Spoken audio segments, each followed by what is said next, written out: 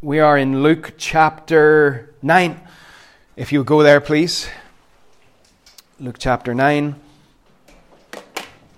Not going to cover a lot of ground today because there are burgers to be had, and I don't want you all scowling at me looking your burgers. So it's Luke chapter 9, message number 28 in the never-ending journey through Luke. Let's read from verse 18. Once when Jesus was praying, this is something Luke does more than any other gospel writers. As you read Luke over and over again, you get this, as Jesus was praying, as he was praying, when he was praying. Yet you'll get that over and over again that the other gospel writers don't put in as much.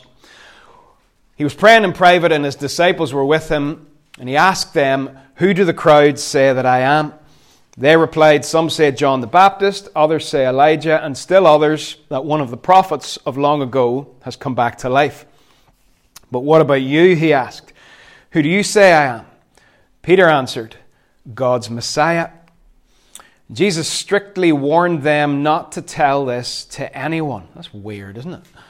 And he said, "The Son of Man must suffer many things and be rejected by the elders, the chief priests, and the teachers of the law, and he must be killed, and on the third day be raised to life."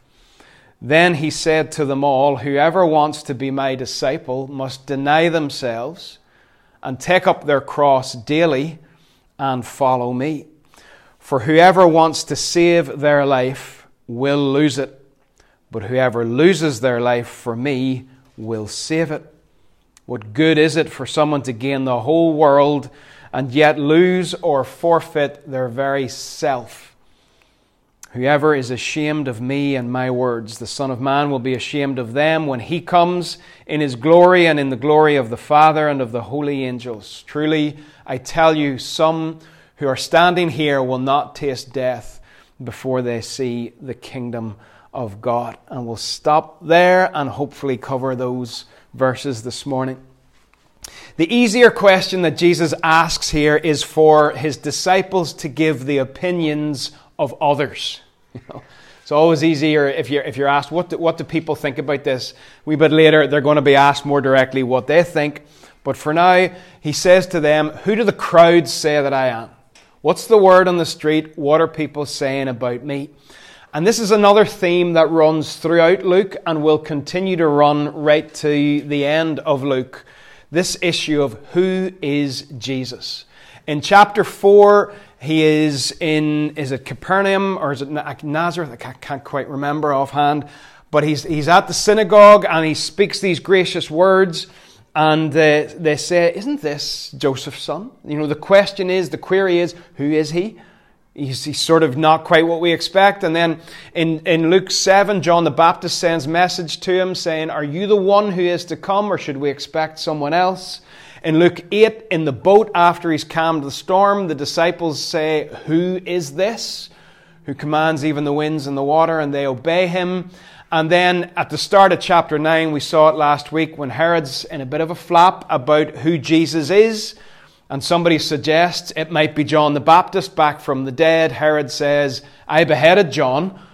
Who then is this?" You get this theme throughout Luke's gospel. Who is this that we're talking about? And the response of the crowds indicate that they realize he is more than just a good rabbi, a good local village teacher. Because the reply that the disciples give on behalf of the crowds is the same as the one that was given to Herod. Some people say you're John the Baptist. Others say Elijah. Still others that one of the prophets has come back to life. And that gives a bit of insight into what the people think about Jesus. And as an aside, some people, there's still, I think, is a perception out there in culture that Jesus is just a real nice guy, a bit soft around the edges and real pleasant.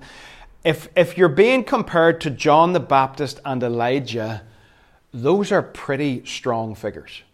Those are guys who got in the faces of kings at the risk of their own lives and called those kings out on their sin. Those are the guys who called God's people back to faithfulness and back to worship. Right? These are not soft sort of fellas, and Jesus is being compared to them. He is likewise, and I'm not making some sort of case for super masculinity or something. I'm just making the point. Jesus was fearless about getting in the face of authority and saying, the way you're living is wrong. And he was fearless about calling God's people back to faithfulness to God. But then the question becomes a bit more pointed at the disciples themselves. Who do you say that I am? And this is the essential question at the heart of the gospel. Who is Jesus? And Peter's response is that Jesus is the Messiah. And then Jesus does a really weird thing. He immediately says, don't tell anyone. Surely the whole, I've come to proclaim the kingdom of God and all of this, and when this is the first time Peter or anyone in the Gospel of Luke has declared that he is the Messiah, and Jesus' instant response is, don't tell anybody. Don't tell anybody. And the reason that he doesn't want them to tell anybody, I think, is because the disciples do not understand what it means to be the Messiah.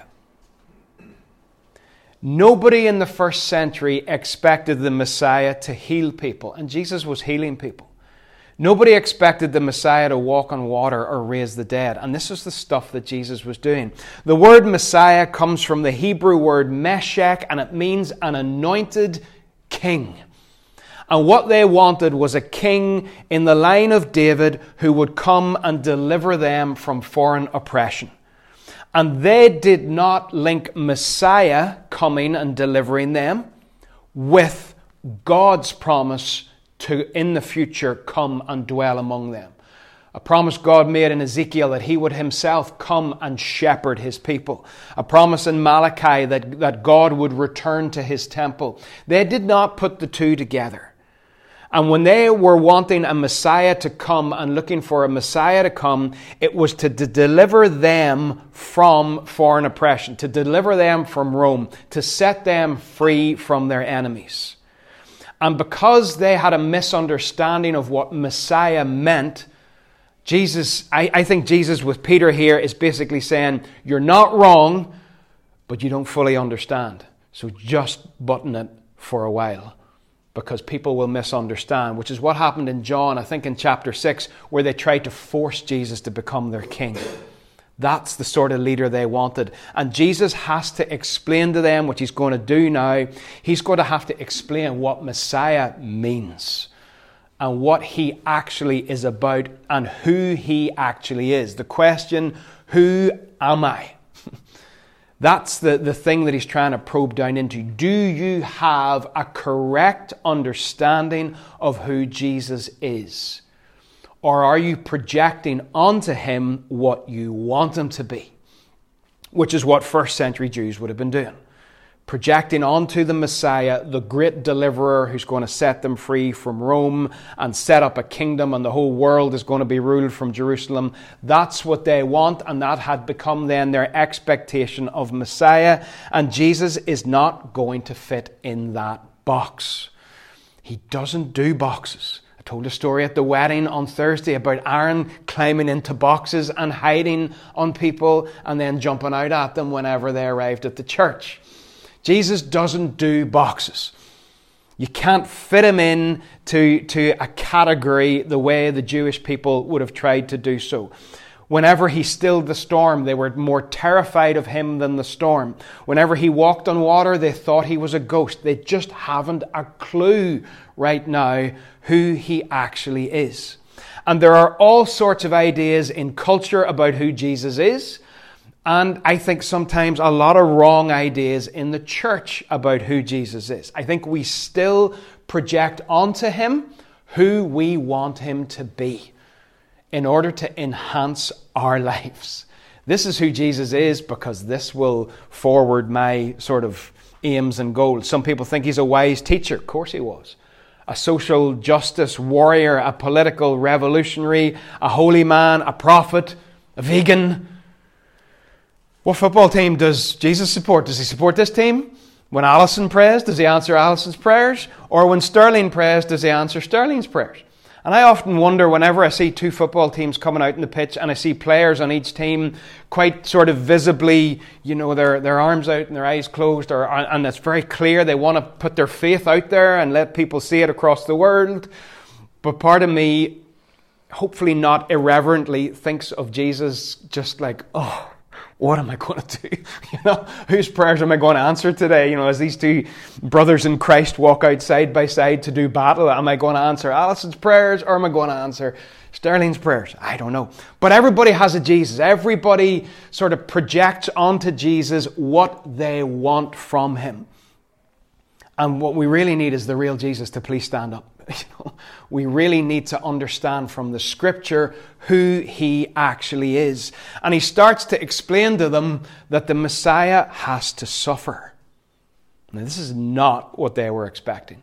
And again, I think this is part of the reason that Jesus is saying to Peter, just for a while, stick with me, listen to me, let me explain and open up things to you. Because it's the first time he's done this in Luke.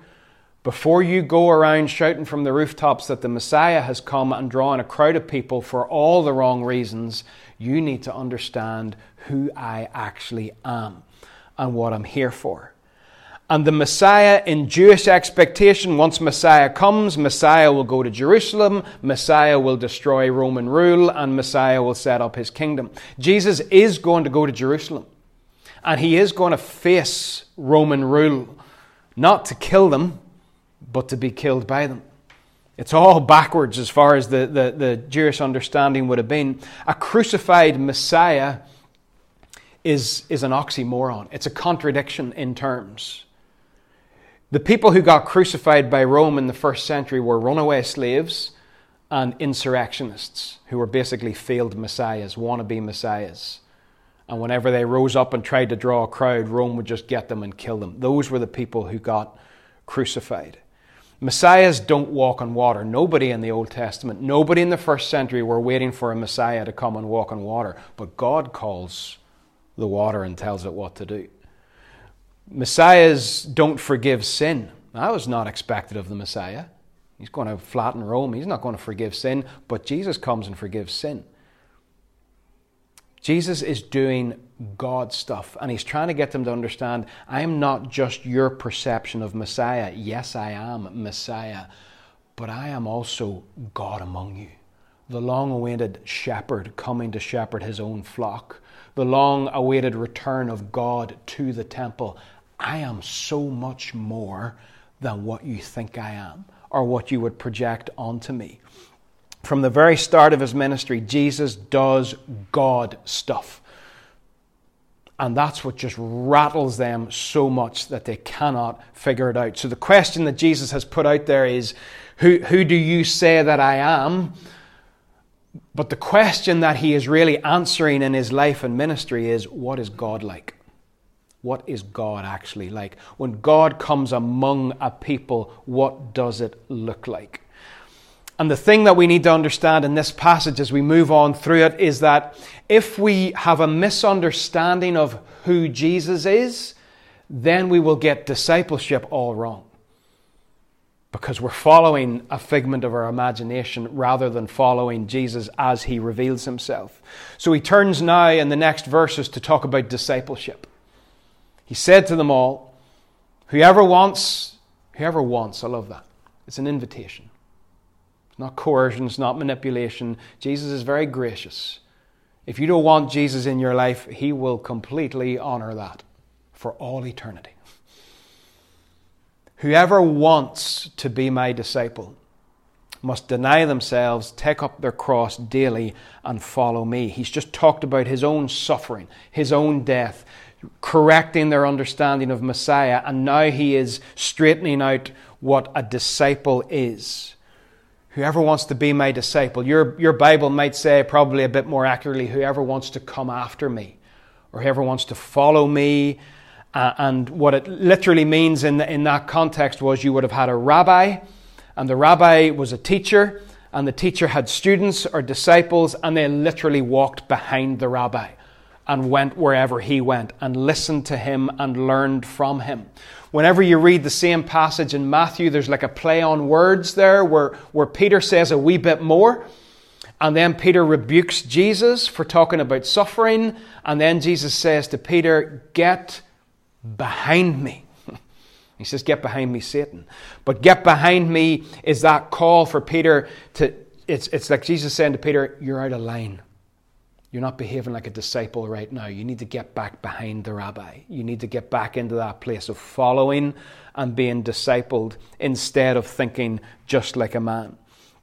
So discipleship is a following behind. What is your position with regard to Jesus? Is he in front and you're following behind, which is the way it should be? Or are you in front, running off after your own things and saying, Jesus, come on, keep up here. Help me out with this. There's one or the other. We are called to be behind him, going where he goes. Where is Jesus going? Let's keep poking with the spirit of Caleb. Where is Jesus going in this town? Where does he want to go that he wants us to follow? Rather than where we want to go that we're trying to drag him along. We should be behind, following Jesus out in front. And he gives some requirements of what it means to be a disciple and to follow him. He says, first of all, deny yourself. Now watch carefully. Deny yourself. I don't think it's so much deny yourself as in who you are, your gifts, your talents, your personality, your God-given character and uniqueness. There's never been one like you, and there never will be another like you. You're made in the image of God, and I don't think Jesus means deny any of that. It's not so much deny yourself. The pause is important. It's not so much deny yourself. It is deny yourself. Okay? So we're not denying your identity of who you are as a person and all the unique things that make you you. It's more than that. He says, deny yourself. Self. I am my biggest problem. Okay? Myself. Paul will later, as we'll see, Paul talks about the flesh. That part of me that wants my way. That part of every human being that is driven by getting what we want and being in control and not caring about others. There is a selfishness that is at war with what it means to follow Jesus. Jesus is basically saying something in you, yourself, is at war with what it means to be a disciple. Modern society is obsessed with self. And I remember one time before giving you a stat, which has probably changed because this was actually nearly 4 years ago, 3.5. But anyway, according to 2018 figures, there would be 2,625,000,000 selfies sent on Snapchat today. All right, so just to make that a bit simpler, over 2.5 billion selfies will be sent on Snapchat today. And if you were to get every one of those selfies and print them out on a 6x4, like sort of standard photograph size, and get all those 2.5 billion 6x4s and set them all down in a line side by side, it would reach to the moon. That's one day. On one platform, the number of selfies. Now, I'm not saying you shouldn't take selfies, but I'm just saying in culture, there is a very obvious obsession with self, and that's a very simple and sort of almost comical picture of it.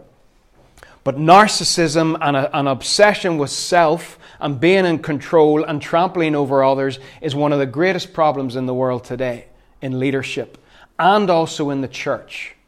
There was a report written recently about a leader of a church who had been ousted by his board because his leadership... Now, this is America, don't be trying to second guess me. But it was a leader who'd been ousted by his board because of his leadership style, and a 22-page report was written by an independent inquiry, and the most common term used in the report about this guy was narcissist. Has to be in control. Has to get his own way. Self, self, self. And the modern obsession with self is really detrimental to following Jesus. John Tyson says the world wants to activate the worst version of you. by making you selfish, by getting you to just surround yourself with all of the things you need and be the person you want to be. You be the person you want to be. And everybody around you then has to tiptoe around the person that you want to be. Whatever that is. And people then bring on themselves, as they try to be the person they want to be, and as they serve the God of self and selfishness, they make themselves so unhappy because they're carrying this unbearable burden that they've placed on themselves because the world around them has cheered them on and championed them on. You be yourself and make everybody else bow the knee to yourself. And is it any wonder people are so unhappy? Paul later will write about self, but Paul uses the language of flesh, the flesh, which doesn't mean your body, your physicality, but it means that part of you that is not under the Spirit of God or guided by the Spirit of God. What do we do with this flesh thing? It's a whole different sermon. People talk about the war between the flesh and the Spirit. Well, Paul says in Galatians 2, I've been crucified with Christ and I no longer live, but Christ lives in me. But Paul's alive and he's writing letters and so he's not physically dead. What was crucified? He goes on later in Galatians and says, those who belong to Christ Jesus have crucified the flesh, the self, dead, with its passions and desires. I love that. And sometimes if we try to make excuse for sin, I hope this doesn't sound harsh, but if I try to make an excuse for some sin and say, oh, that's my old flesh just rising up within me again, I always sort of try to direct myself back to this and say, no, hang on, my flesh is dead. I'm not making excuses. The flesh is crucified. I've been crucified with Christ. The flesh, the self, the selfishness, the passions, the desires have been crucified and therefore should no longer dictate our behavior. Found out earlier that ancient knights, as in sort of shining armor and swords and horses and all of that, apparently whenever they were, if they went on their crusades and whatever, and they stopped at monasteries and they hung out with monks and they drank beer that the monks made, and some of them maybe stayed around and then had religious experiences and wanted to get baptized. Apparently when they were getting baptized, they would hold their sword up out of the water as almost a way of saying, you can have all of me, God, except my sword. You're not getting that. It's part of my identity and it's part of who I am, and I'm holding it up out of the water. And that's obviously very wrong. If you're going down under the water, everything's going down. You're not going to hold out your wallet, your bank account, or your stuff or whatever and say, you can have everything, God, but not that. Jesus wants it all.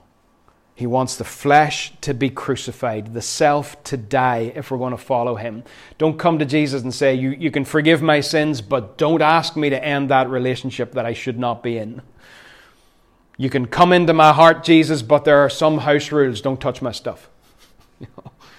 Don't move anything. Don't make me hang out with people that I don't like. Don't keep me up late at night. So deny yourself. Take up your cross. The cross, for many people wear a cross as an item of jewelry, and that's absolutely fine. The cross is important to us as people of faith, and there's absolutely nothing at all wrong with wearing a cross as an item of jewelry. In the first century, a Jew wouldn't have, because the whole everything surrounded with the cross was about shame and about cursing. And the primary meaning of this is Jesus basically saying, you need to go public with your faith, even if it means to the point of death. It is literal. The primary meaning is literal for these guys that Jesus was speaking to. And we can also apply it in a sort of a metaphorical way as well. Not many of us here, probably none of us will ever have to face death because of our faith. But all around the world this morning, there are those who are. All right? And we need to remember that. But we will probably take on various different stigmas in culture because we choose to follow Jesus. People will think differently of us. Dietrich Bonhoeffer, who was hung by the Nazis a few days before the end of the war because he stood up to Hitler, he said, whenever Christ calls a man, he bids him come and die. And it's not glamorous, and it's not that sort of nice and appealing, but that is the call, to come and die. Take up your cross daily. And you won't get very far in a walk of discipleship if we do not deny ourselves and daily take up the cross. It is no coincidence that in the Garden of Eden, the symbol for humanity's union with God and receiving of life from God was not a rock and it was not a river, it was a tree. Right? The cross was not an afterthought in the heart of God in Genesis 3 where he said, oh goodness, look what they've done. I better figure out a rescue plan. The cross was right there. There was a tree in the garden, and if you came to that tree, you received life. The cross was in the heart of God even before sin entered the equation. And that's why many cathedrals, when you go into ancient church buildings and large, cathedrals, and look at the layout of even the floor as you walk in, the layout of the floor is a cross. It's cruciform. And there's stuff all around the walls that as soon as you cannot go into the building and not encounter the cross and not see it and be provoked to think about it. It's a lifestyle. It's not just a theological idea. It's not just a historical event, although it is that, of course. But it is a lifestyle that we are called to follow. And I wonder sometimes how many of the world's problems would be solved if we actually lived like this. Is it, you can maybe chew on this, but is it a stretch to say that every problem has at its root, somewhere in the background, selfishness? Whether that's a relationship breakdown or whether it's a tyrant invading another country.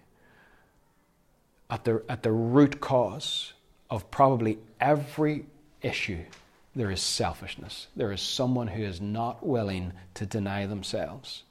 The ancient not that ancient, I guess, a few hundred years ago, the Puritans, stern-looking boyos, what was the quote? Somebody made up a comical sort of definition of a Puritan, and the definition was basically someone who lives in constant fear that somebody somewhere might be having fun. So I think that's a wee bit harsh, maybe. But these Puritans, these guys that passionately followed Jesus and wrote big books and influenced the Reformation and the years before it and after it, they had a phrase where they would talk about the mortification of the flesh, which sounds like a Norwegian death metal band, but isn't. It's about putting to death. It's about taking seriously our sin and our selfishness. What we'll hear sometimes a wee bit in modern culture and around the church regarding sin is that somebody will say, oh, I'm struggling with... Well, stop struggling with it. Kill it. Because if you're struggling with it, there's a good chance that you're struggling with it the way a cat struggles with a mouse and keeps it alive. Just keep it alive. Give it another bang, but keep it alive. We struggle with sin in a way that keeps it alive sometimes. And we think that because I've told my brother in Christ that I'm struggling with this, it's all right. I can keep on doing it. No, kill it. Kill it. The mortification of the flesh. Kill sin before it kills you. And the third thing in that little verse there is follow me. Again, be the apprentice. It's not, your rabbi, your teacher does not just communicate information to you that you then do an exam on and pass the exam and move on. No, you followed the rabbi, you lived with the rabbi, you listened to the rabbi, you learned from the rabbi, and you became like the rabbi. It was a long-term process. And this is what makes it worth it. Denying yourself, that's hard. Taking up your cross, that's hard. Follow me, that's not easy, but that's a reward. We get to follow Jesus. We get to be close to him. We get to learn from him and become like him. If you want to save your life, Jesus says you'll lose it, but if you lose your life, you'll save it. Basically, deny yourself and follow Jesus, and you will live. You will be fully alive. Doesn't mean life will be easy, definitely not, but you will be a true human being, restored in the image of God and fully alive. The other option is to deny Jesus and follow self, and that only leads to death. So in conclusion, the question, who do you say that I am?